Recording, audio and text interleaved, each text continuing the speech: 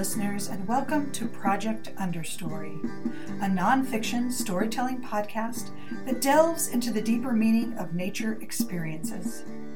Does your love for the outdoors resonate in your bones? So does ours. We are storytellers, students, and teachers connected to the Central Wisconsin Environmental Station. We are meaning makers, seeking to understand the world and ourselves better through the dappled shade of a balsam fir or the haunting call of a loon across a lake. Here, you can hear our stories of adventure and contemplation, and perhaps discover your own understory.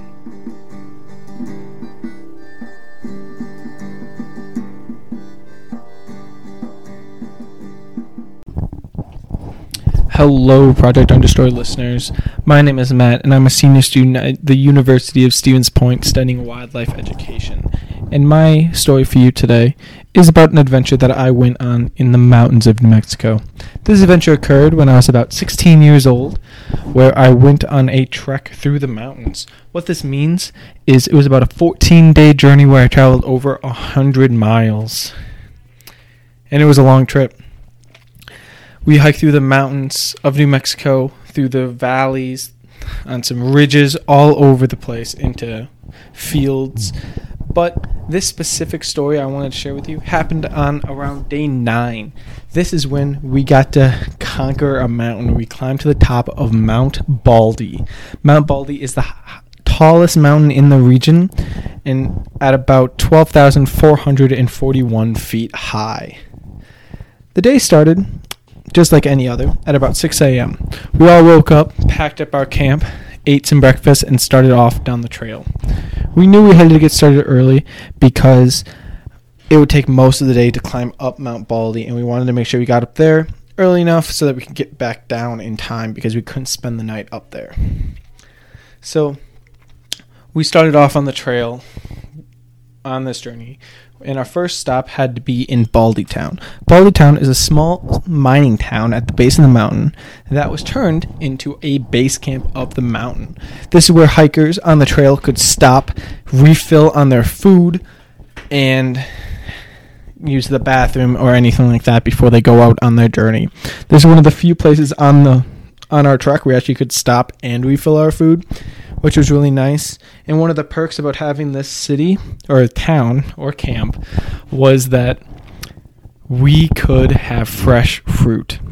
Obviously, while backpacking, you can't keep fresh fruit with you, but here they had some because they have food transported in. So for the first time in a week, I got to have fruit, and it was probably the best fruit I've ever had.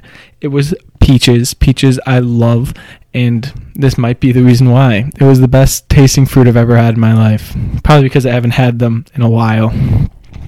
But we refilled all of our food in our bags so that we wouldn't need to get any more until our last area we stopped at, which was on day 4, because the last day on our trip would be our day 13, because the last day of our trip was day 14, so we had to stop before we got going.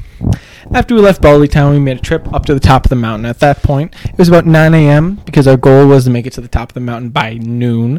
So we wanted to have enough time to rest, eat, and head back down the mountain before dark. The first half of our trip was just like any other time going throughout our journey. There was steps and switchbacks. Switchbacks being when the trails move side to side up the mountain rather than straight up. This is to make it so the trail's less steep, but it does lengthen the amount of trail there is. So there's some positives and negatives to it. I enjoy them because it's less steep, but I also don't like them because they make the trail much longer. But as we got higher and higher, I saw more and more of the beauty around me. I saw the birds flying from tree to trees, chirping away.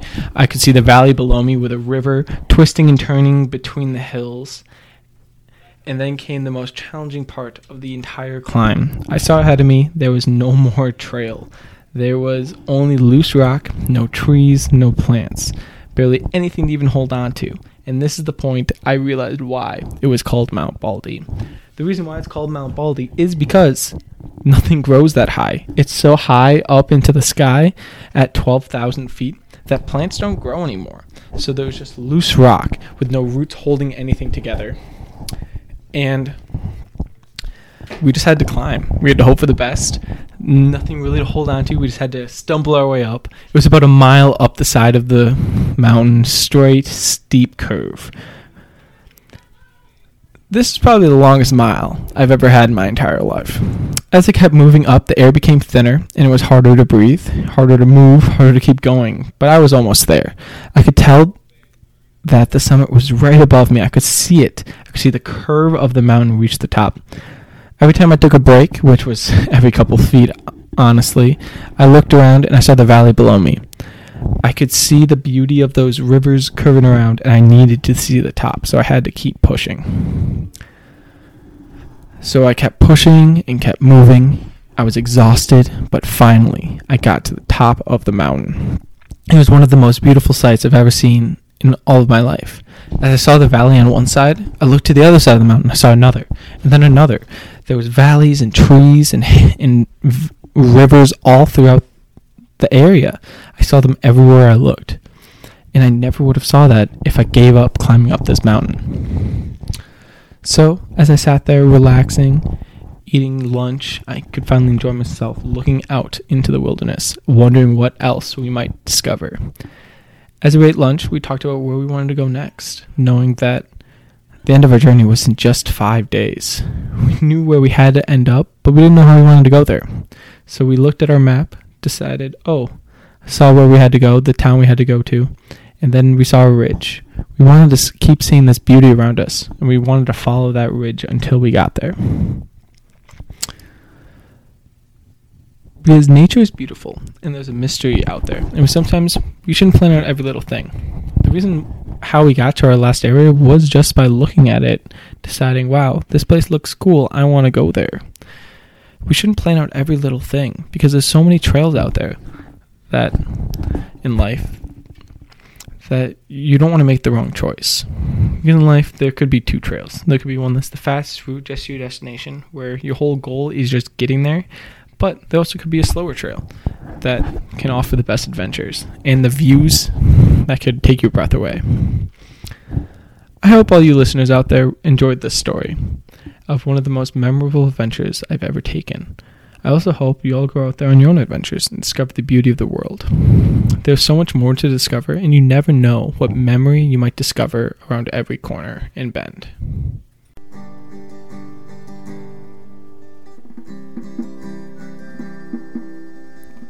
This has been a production of Project Understory. A special thanks to Create Portage County in Stevens Point, Wisconsin. Check them out at createportagecounty.org for their many resources available to local artists and creatives. We hope we entertained and inspired you today to encounter nature in new and